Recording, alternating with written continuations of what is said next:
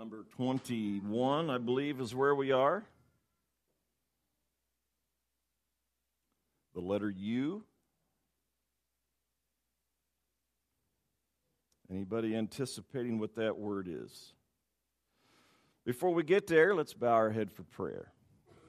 Thank you, Lord, for your blessings to us. So many blessings. I pray that you would give us a blessing tonight in the anointing of the Holy Spirit and your divine touch and help and presence as we look at these letters for this evening. Preparing our heart for the coming of the Christ child, this great celebration of your birth. May it be more than just the tinsels and toys. Lord, that your presence would be real to each of us. The special part would be made real to us as well. Blessed together in this time. In Jesus' name, amen. Amen.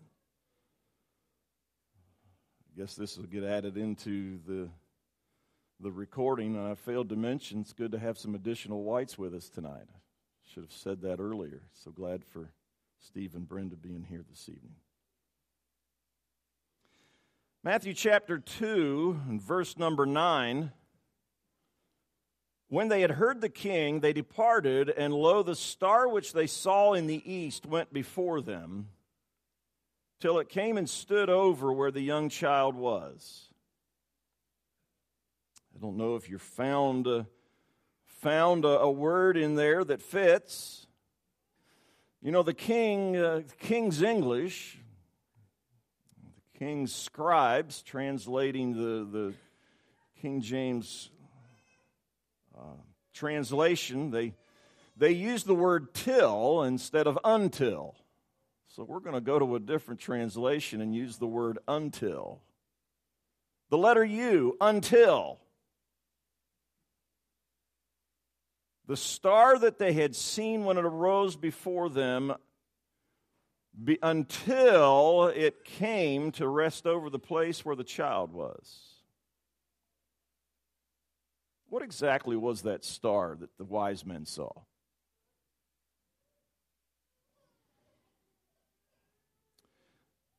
The Greek word, I guess, is a very general one in that it could refer to any bright object in the sky. It could mean a star, it could mean a planet, it could mean a comet. Now that comet might be it, because they move in the beautiful sight. It could refer to some unusual conjunction of planets that would produce some extremely bright object or a light in the skies. Or just maybe it was just simply a star that God prepared for this very moment. Because there was a special star that was seen by the Magi.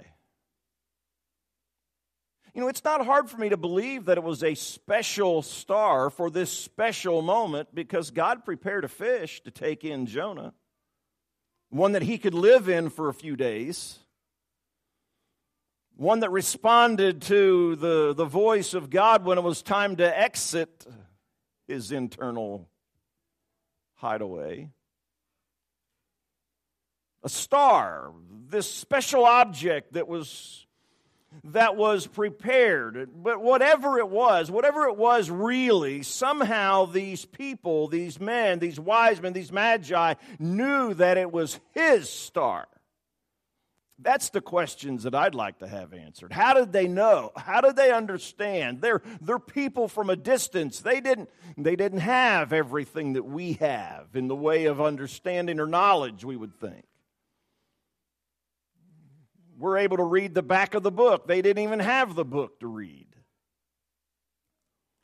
But they knew that it was his star, and when they saw it when they were in Jerusalem, they saw it again, they were overjoyed, and it led them until it came to where Mary and Joseph and the child was living.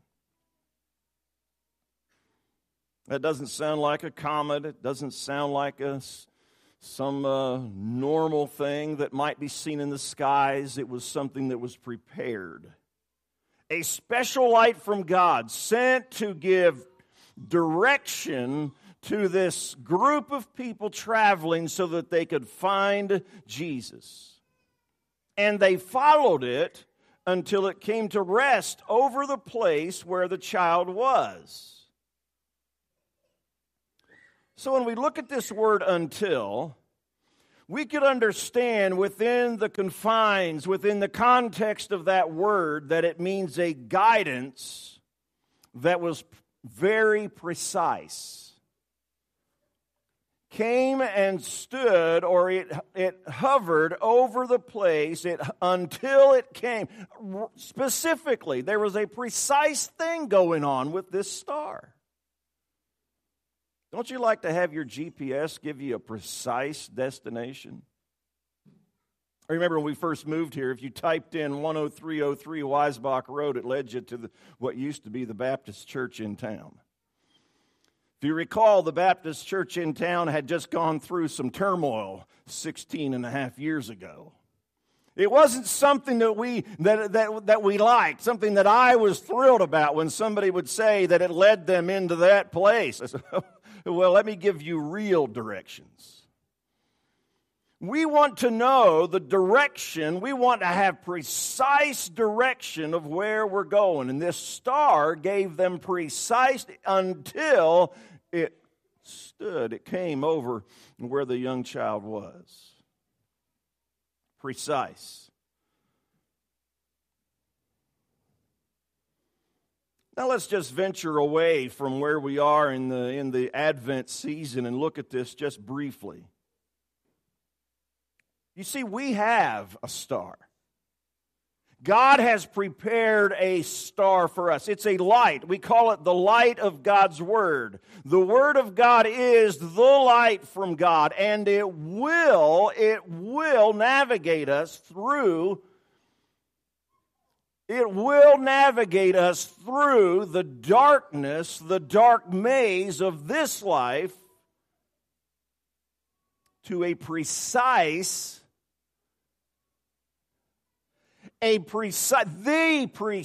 presence of God in the next life.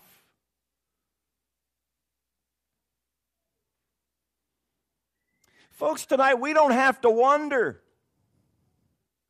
God has given us His Word. It is a light unto our feet. It is a lamp unto our feet. It is a lighted path for us. His star is shining so that we can follow. You know what causes us to have confusions and things? Is when we get our eyes away from the Word of God and out of God's Word, and we begin to delve into our personal. When we find ourselves looking at the pride of life, the lust of the eyes, you know those terms that Scripture uses to tell us that we are looking and using the wrong means for guidance and for direction. God's Word is a light to lead us through the dark maze of this life.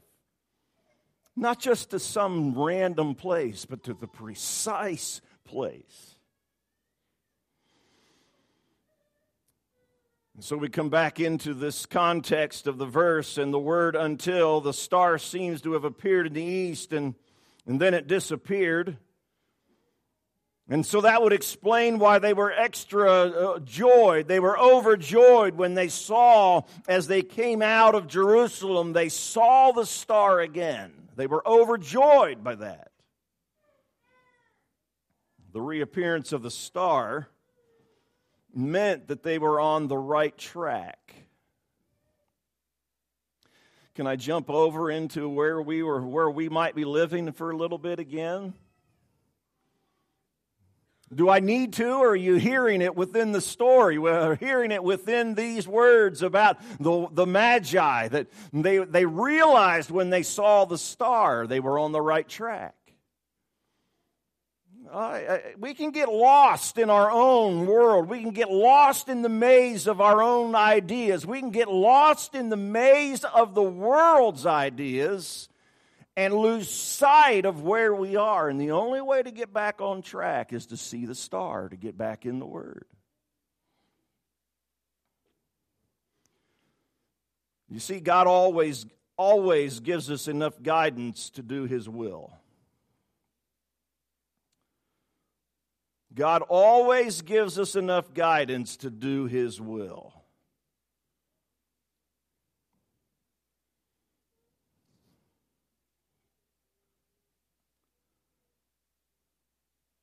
But the revealing of His will, the guidance that He gives us to do His will never contradict His written word.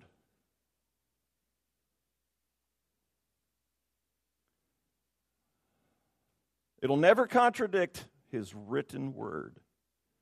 Oh, I got light from heaven. Well, if it's not the same as what's written in the light book from heaven, God's word, the light, then it's not the right light to be following. Plain and simple. We need to understand that. We need to get it right into the depths of our heart and in the depths of our mind, not in a shallow place that is easily cast off. Somebody said we know these things until we forget. And isn't that the truth? There's sometimes that we get so caught up in whatever is going on, whatever is taking place, however our life is unfolding, and the troubles that are coming upon us, and it's easy for us to forget. That's why it's important that we stay in the light, we stay in the Word. Compare everything to the Word. Well, somebody's opinion, I'm tired of, we just forget about people's opinions. Let's make sure that it's Scripture that is being given. The context, the principle. And again, most likely you're not going to go wrong if the direction that you're going is leading you closer to the Lord and further from the things of this world. Because holiness is that way.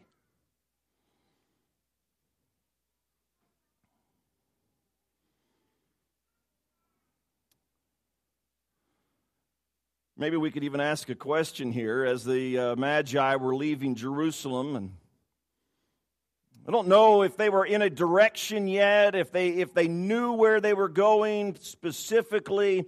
I don't know that they believed that the star would reappear. Do you think they believed that the star would reappear or that they were on their own at this point?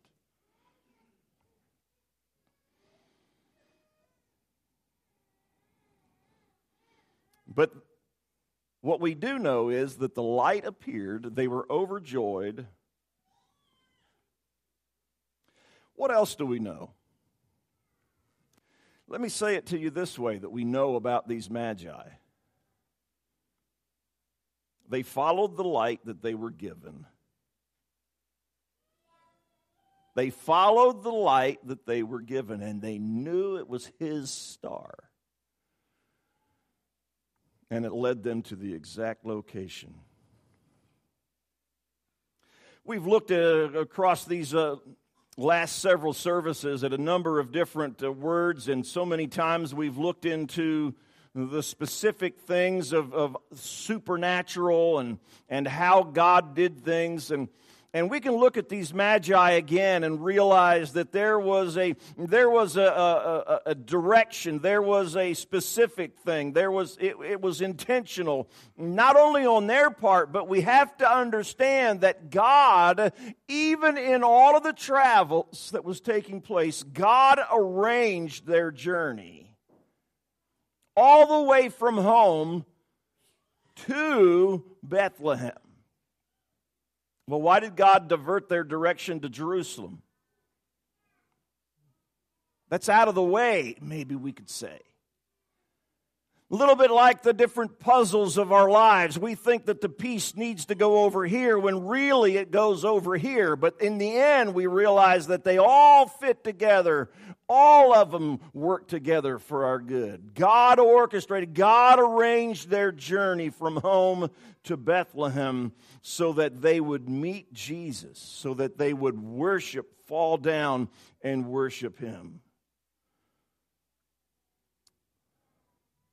So, well, what does that have to do with us? Oh, it should be our prayer and our desire, the hunger of our heart, that we too would follow His guidance in spite of earthly wisdom, in spite of earthly circumstances, and in spite of personal desires, follow the light that He gives us. Follow the light that He gives us. Let's look at the letter V. Matthew chapter 1, verse 23. This one's not hard. You probably already have it in your mind. Even though we've talked about this specific aspect, but not letter V. We haven't got the letter V until now. The virgin will conceive and bear a son, and they'll call his name Emmanuel. Let me ask you a question, and I want you all to answer it. Every single one of you that are mentally capable of answering this question, I want you to answer this question. You don't have to answer it out loud. I want you to answer this question. Do you believe in the virgin birth? Do you believe in the virgin birth? You say, well, what difference does it make? It makes all the difference in the world. I think we covered that a little bit this morning.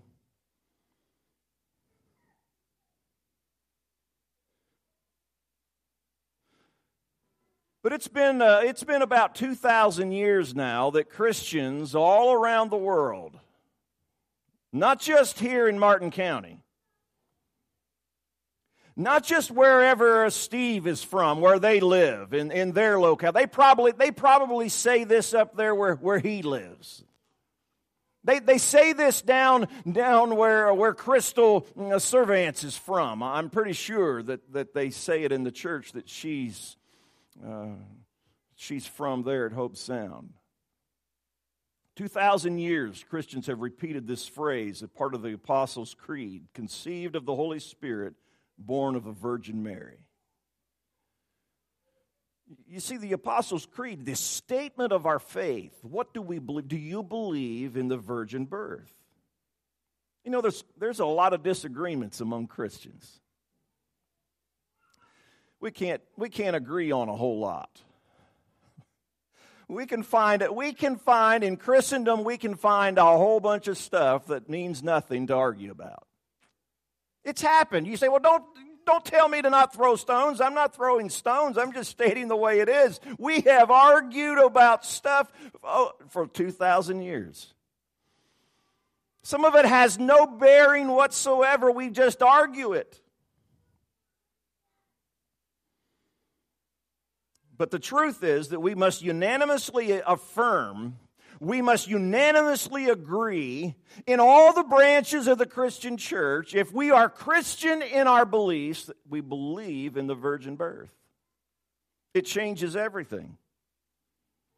It forces us to confront what we believe about Jesus Christ Himself. Who is He? Where did He come from? Because at the heart of it, the issue is the supernatural character of the Lord. Supernatural character of the Lord. Is He truly the Son of God from heaven? Do you believe in the virgin birth? If you answer yes to that, then you'll have no problem understanding that God sent His only begotten Son into the world.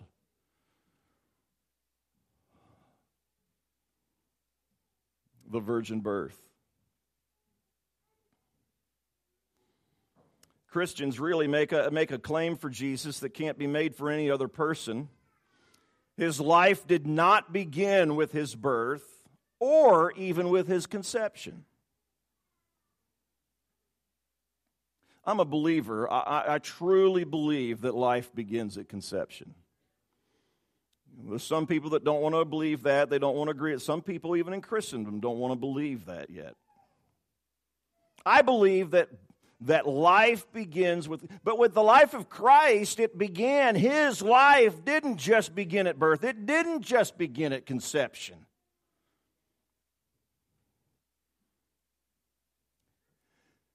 In the beginning was the Word, and the Word was with God, and the Word was God. Speaking about Jesus Christ, He's always been. He's been with the Father, a part of. Well, I can't understand that, and you can't explain it. That's right, I can't explain that to you. But the Word was with God. The Word was God. It's been said that for Christ to be our Savior, three things must be met. Three conditions must be met. First of all, He must be a man. An angel could not die for us. This one that was to be our Savior had to share our humanity. Number two, He had to be an infinite man. A mere mortal could not bear the infinite price that must be paid for our sins. And number three, He must be an innocent man. A sinner could not die for the sins of others. And our Lord fulfills the condition in every single capacity. He was born of Mary. He is fully human. He was conceived by the Holy Spirit. He is fully God. He was born holy. He is sinless.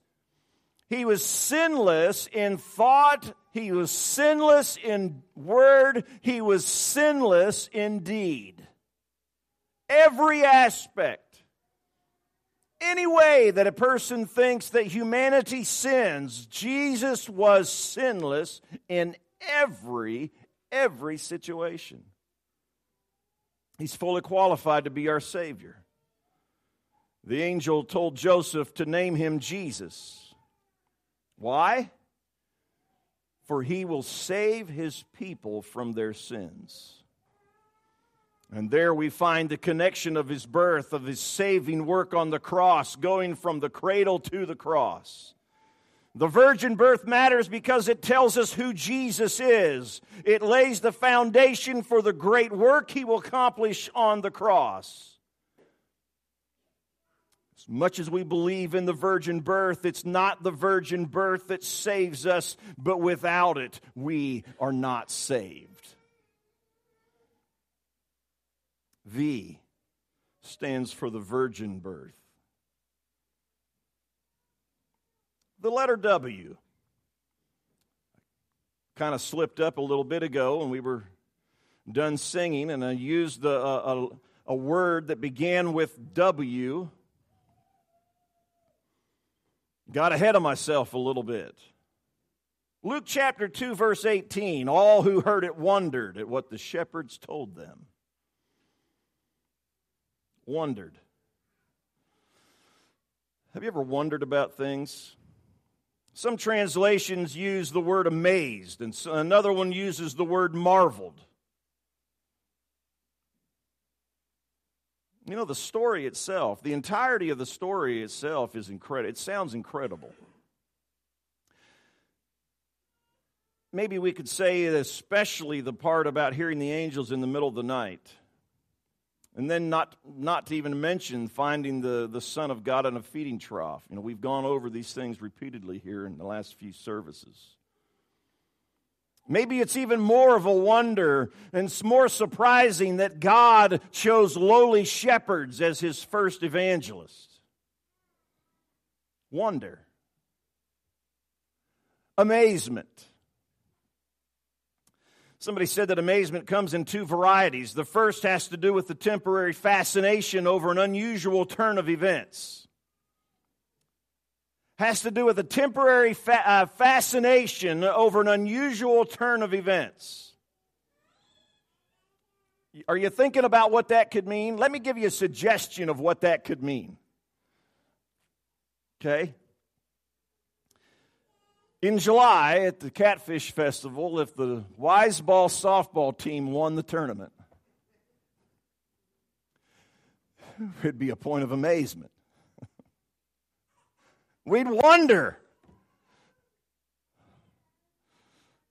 Well, you know, not only supernatural, it'd have to change up because I think that last game is on Sunday, and so, if our team were to win, it would really be amazing.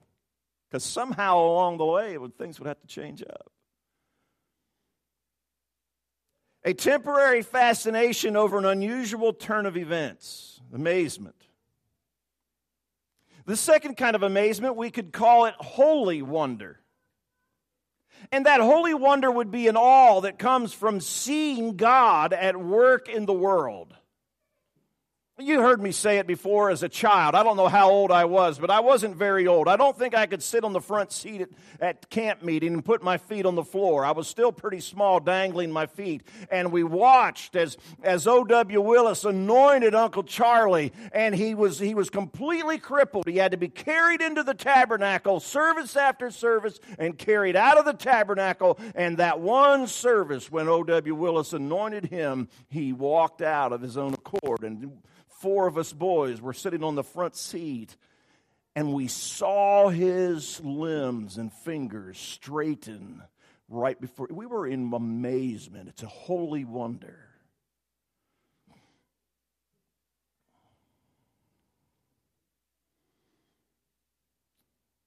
We can go all the way back to the book of Genesis, and we'll discover that God created the entire universe out of nothing. He spoke, and the stars were in place. He spoke and the earth took up its orbit. He spoke and white-tailed deer graced the landscape. He spoke. He spoke things into existence. He speaks and it happens. He took a lump of dirt and he made a man.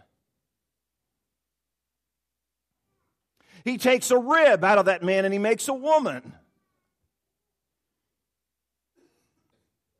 I'm talking about holy wonder.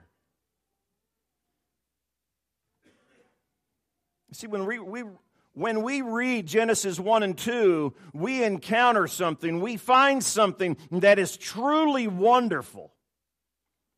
It's full of wonders on every hand. But not only do we find wonders in the first couple of chapters of the Bible, we also find wonders in the final chapters of the Bible, in the final book of the Bible. Revelation, even chapter 19, tells us that when Christ returns, he will have written on his robe and on his thigh, King of Kings and Lord of Lords. And at that time, he will establish his kingdom on earth. All the earthly kings will bow before him. Get a picture of that. All of the worldly kings will bow before the King of Kings and the Lord of Lords. These people that think that they're high and mighty, these people that think that they have the bull by the horns, that they have life wrapped up within their grasp, they will bow before the King of Kings and the Lord of Lords. Let's come back to the present. Christmas is indeed a cause for holy wonder. Amazement. How can it be that God should become man in such a lowly place? We ought to be amazed at Christmas time.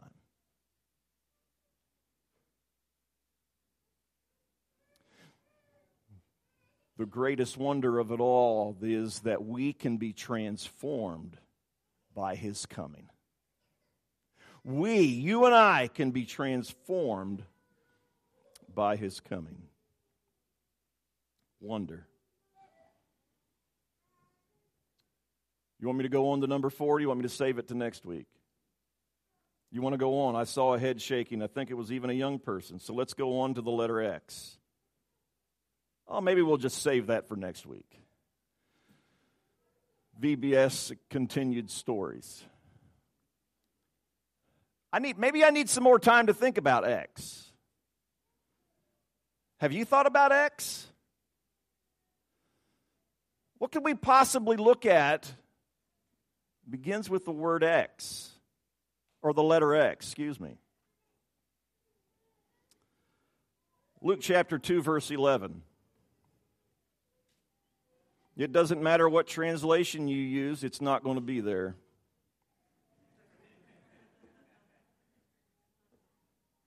But let me read this verse to you. For unto you is born this day in the city of David a Savior, who is Christ the Lord.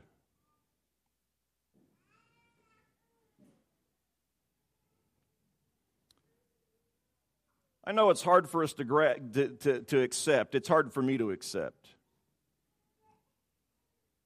But let's take a little bit of a time, a little bit of a moment here to look at it. The letter X is an ancient symbol for Christ. Don't shoot me. Because the letter X stands for the first letter in the Greek word for Christ. And I wish I knew Greek so that I could pronounce it, and I can't. But I'm told that it's pronounced Christos. R.C. Sproul explains it this way. Christos is the New Testament Greek for Christ. The first letter of the Greek word Christos is transliterated into our alphabet as an X. That X has come through church history to be a shorthand symbol for the name of Christ. In Luke chapter 2, verse 11, it uses 3 words to describe him. Did you catch 3 words to describe him? The one word is Savior, the second one is Christ, and the third one is Lord. Each one of them are vitally important. Savior is an Old Testament word that means one who delivers his people. Savior, one who delivers his people. Christ is the Greek version of the word Messiah, and it means the anointed one. Lord is a term for deity. It's a synonym for God.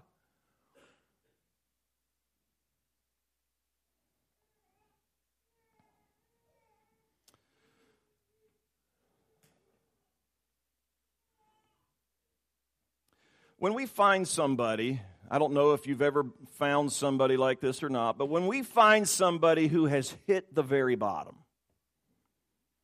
all that they have left is the knot at the end of life's rope. Have you ever met anybody like that? They were at the bottom. And then it finally settles into their heart, into their mind, that Christ was born for the sinner. Yea, Christ was born for them personally. When that thought begins to settle into their mind, they have a sense of being overwhelmed.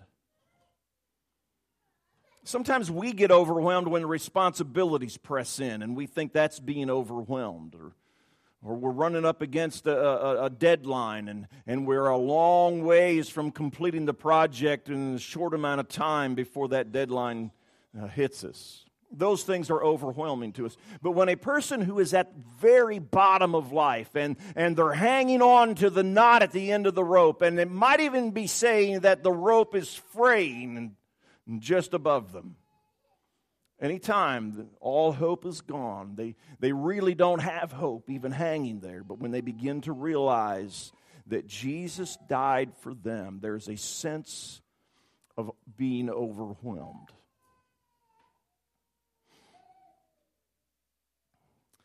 There's a prisoner that was in Wisconsin, and he wrote these words. After 19 years behind bars, he said, "I have been overwhelmed by the grace and the mercy of Christ. I've been given a wonderful peace that surpasses all understanding. I'm absolutely convinced that had I not come to prison, my life would have been completely devastated beyond repair. It's now been 19 years of incarceration, and these years have been the most refreshing and enlightening years of my life. I am truly blessed beyond words." What does that have to do with anything? What it has to do is that it's only by the grace of God that can enable a person to talk like that. Only the grace of God. Well, what do you mean, preacher? Well, what I'm trying to say, and I hope you make the connection right here, at least if you haven't already made the connection, that Jesus is the Savior, He is the Lord, He is the Christ. He is the sent one from God. That is the heart of Christmas. God loved us enough to send His only begotten Son. And so even tonight we realize that the X in the alphabet stands for the representation of Christ, who is our Savior and our Lord. And that is what Christmas is all about.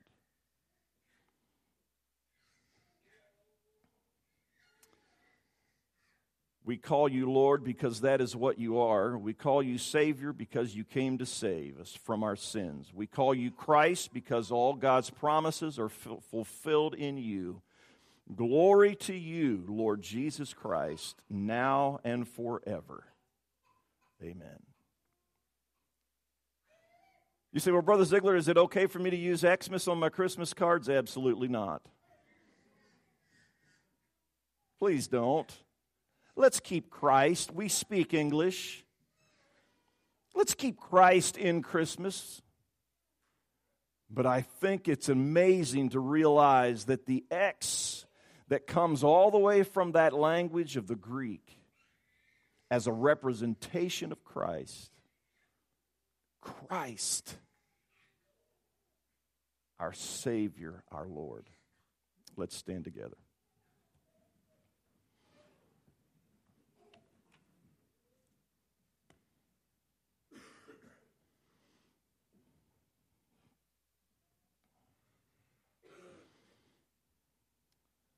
It's probably a good thing that we did that for tonight so that I have two next Sunday, because I think I can spend a little bit extra time talking about the letter Y. The letter Y.